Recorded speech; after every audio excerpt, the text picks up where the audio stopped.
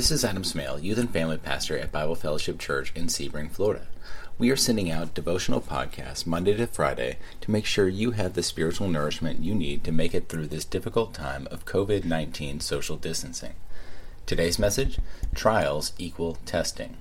The passage of Scripture we're going to look at is 1 Peter chapter 1, verses 6 and 7. Let's go to the Scripture. Peter says in verse 6, "In this you rejoice, though now for a little while, if necessary, you have been grieved by various trials, so that the tested genuineness of your faith, more precious than gold, that perishes though it is tested by fire, may be found to result in praise and glory and honor at the revelation of Jesus Christ." During the 1920s, the United States was experiencing a time of prosperity. It was the post-World War I economic boom. People were buying cars. Some houses were finally getting electricity. Entertainment, like movies and radio, were starting to become more popular. This was the start of commercial flight. New medicines and skyscrapers started changing the cities. All of this came to a screeching halt on October 29, 1929. The stock market crashed, and the nation entered into what would be known as the Great Depression. This did not just affect the United States, but spread around the world. There were extremely high levels of unemployment. Children were forced to work to make ends meet, and families relied on soup lines to make sure their children were fed. The world saw a couple of things come out of the Depression era. Some nations saw strong-armed dictators rise up to lead their countries out of the depths. However, our nation buckled down, worked diligently, and endured hardship, and they would persevere because of it. The result was a generation that Tom Brokaw would name the greatest generation. They were shaped by the Depression. They fought back those dictators and ushered our nation into a new prosperity. Peter spoke similarly of our faith. He said it is more precious than gold, which is tested by fire. Gold is heated up to 1900 degrees Fahrenheit, at which point it melts. All of the impurities, or the dross, bubbles up to the top and it is removed, leaving pure gold. In times like these, our faith is also being tested. God allows the heat to be turned up in our lives to produce something in us that could be done no other way. It's important to remember that God is sovereign. This means that He's in total control.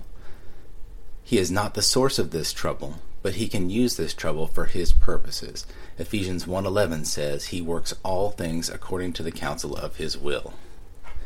The trials that we endure burn off the dross. By the end, our faith will result in praise, glory, and honor when Christ returns. In the meantime, our faith and character will be made stronger and proven as in battle. This will give hope to others who are also enduring the same circumstances. Like that Depression-era generation, we will have a choice of how we respond to these times of trial. What will the product of this refining time be? Will it be more of our flesh becoming stronger, or will our faith be evident to all? What will shine through is where we place our trust. During this time, we encourage you to call on the Lord for help.